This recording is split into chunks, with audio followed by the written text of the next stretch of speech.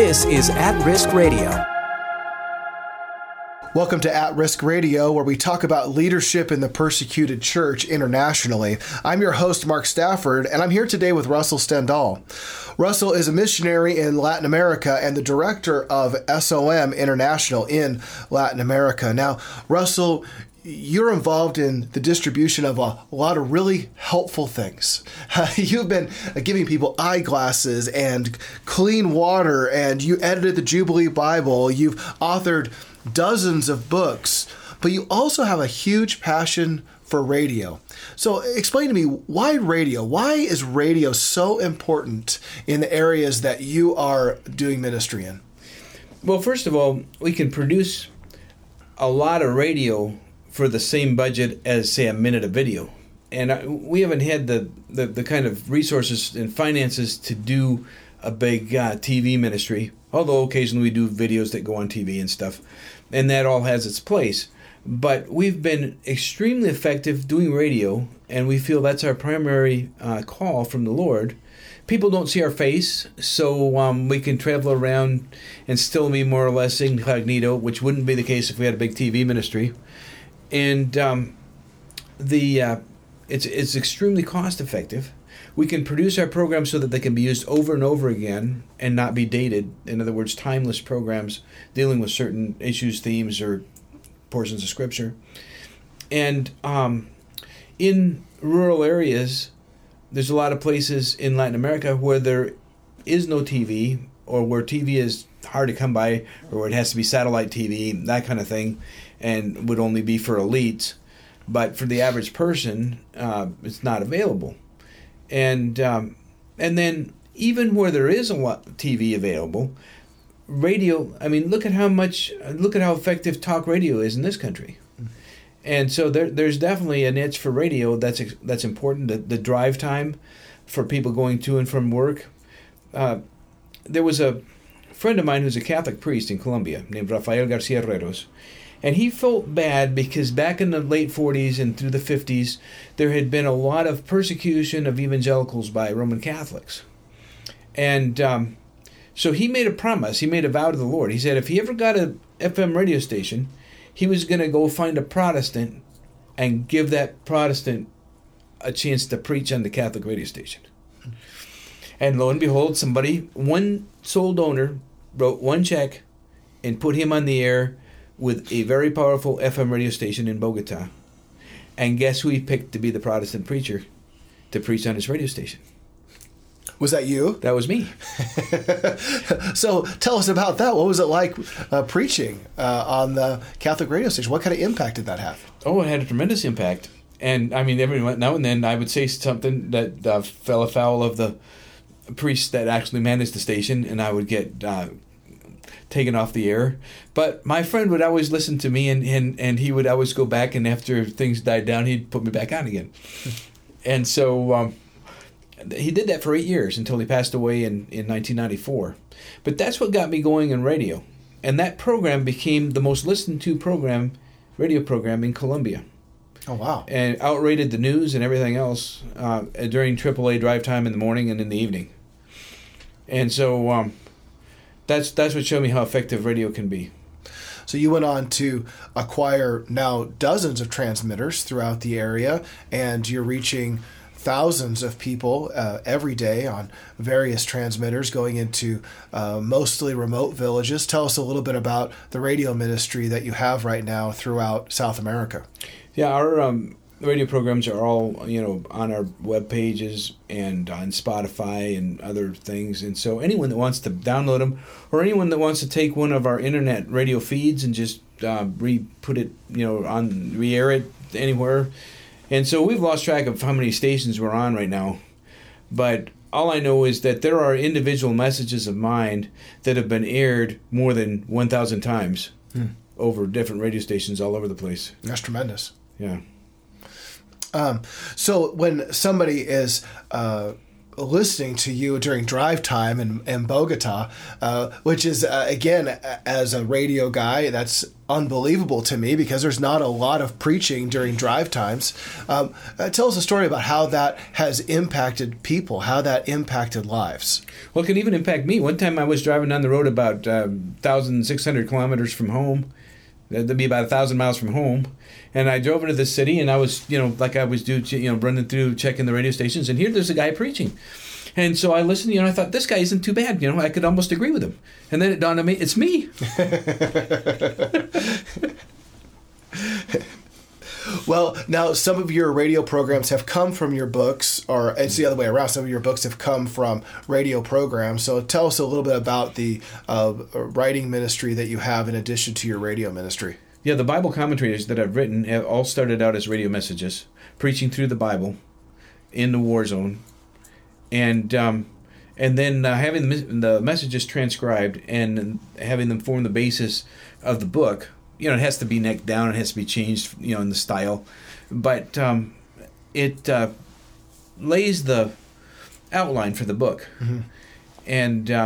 And because of the needs of the people in those circumstances, where you're dealing with churches where the pastors don't have a good education, where maybe somebody's got a 6th grade education and so he got elected to be a pastor of 100 people and nobody has a Bible in the whole place, that kind of stuff abounds. And so, they need to be able to go through the scriptures, phrase by phrase, word by word, and be able to define the terminology and not take things out of context, and learn some basic things because otherwise it could easily go off the rails. So Russell has written dozens of books at this point. Many of them were started as radio broadcasts. Now, we do have many of those books up for sale, and as we come back into our next section of programming, we'll be talking about how you can get a hold of some of those books. And every time somebody purchases one of Russell's books, it goes to further his ministry and the radio impact that is happening right now throughout South America. We'll be back. Can you imagine trying to disciple a church with only one Bible? This is Mark Stafford from At Risk Radio, and our contacts in Venezuela are telling us incredible stories about people coming to know Jesus, all the while pastors are missing Bibles for their people. After receiving a Bible from our ministry, one man said with tears in his eyes, "No one has ever given me such a beautiful gift." At Risk Radio, in our partnership with SOM International, is working to bring 2 million Bibles into Venezuela. For more information about how you can help, go to atriskradio.com. Welcome back to At Risk Radio. I'm online with David Witt. David Witt is the CEO of SOM International. Now, David, in your experience, how does it transform a village when they finally get a Christian radio station there? Well, yeah, it's a whole change. I mean, it starts at the heart of people, of course, Mark, like anything. First people are curious, they start listening in, but the word of God never returns void. So what we see is when people begin to listen to God's word, they begin to, little changes. They begin to think about the things of God. They can begin to literally change their mind, which is what the word repent comes from. And so then when someone really accepts the gift of salvation through Jesus Christ and their lives are changed and the fruit of the Holy Spirit starts working, then the other villagers will note, what a change in their life. And they're not living maybe under the fear and just the curses and the stress of life. And so then more people will want to be curious and say, what's that all about? And it's great. We are giving them the tool. Everybody else could tune into the radio and begin to hear God's message. And so that's how we could begin to see, kind of like a virus, a good virus, it begin to affect a whole community. But it starts with just that seeds of people listening in and then spreading. Now, one of the tools that you've used over the years to really get the radio stations out to the people have been Galcom radios. Now, tell us a little bit more about these amazing little devices. Yeah, we love our partnership with Galcom. Their focus is on the communication of the gospel through technology. And they're fixed channel radios solar powered with a battery that lasts, we found, between 10 and 15 years. They're actually been engineered and made in Israel. So we thank God for the continual blessing coming out of Israel and God's hand there. They're fixed channels so that people can't get them and turn them into their own radio, and that we spend this investment, kingdom funds, and then turn it into their own radio. No, they're fixed on the frequency that we have the radio broadcast in these areas, and we can choose a few different frequencies if we have a few different channels. And then on top of it, Mark, what's great is we also are able to put a chip in it and some specific teaching that could really bless them, encourage them, and for context to where they're at. So it's a huge tool. It's about a $40 investment for us. But what we've seen is that when people have it, the device itself, they find you can get in a room and up to 30 people can sit there quietly and listen. So certainly it impacts families, even small communities, and then they could share it. So we could, one radio can impact dozens and dozens of people. Yeah, that's incredible how that happens. And like I said in the first section, that it's really phenomenal that Russell has been able to keep a radio ministry going that is so popular. That's popular in drive times. People are listening to their cars. They're also out in the villages listening to it with groups of people gathered around the radio. It sounds like something right off a 1950s sitcom, but in some of these villages, that's the reality of their life, that they don't have a lot of media, they don't have a lot of technology, and a Galcom radio with a Christian radio station is hugely valuable to them.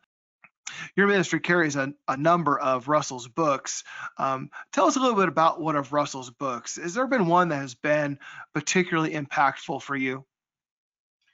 Well, if people have not read Rescue the Captors, they need to, because that's his flagship book that talks about when he was taken hostage.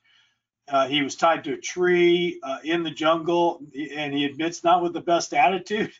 He had prayed for the FARC to come to Jesus and to change their lives and to bring an end to the Civil War and the violence there. And then when God sent him and was taken hostage, he said, "God, what are you doing?" And the Lord reminded him of those prayers.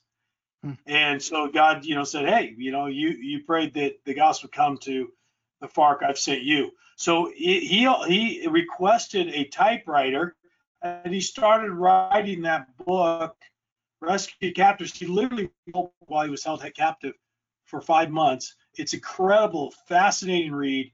God used it. It really exemplifies the heart of the gospel, the message that certainly Spirit of Martyrdom represents. So the number one book I would recommend is that, the biography, Rescue Captors 2 we have.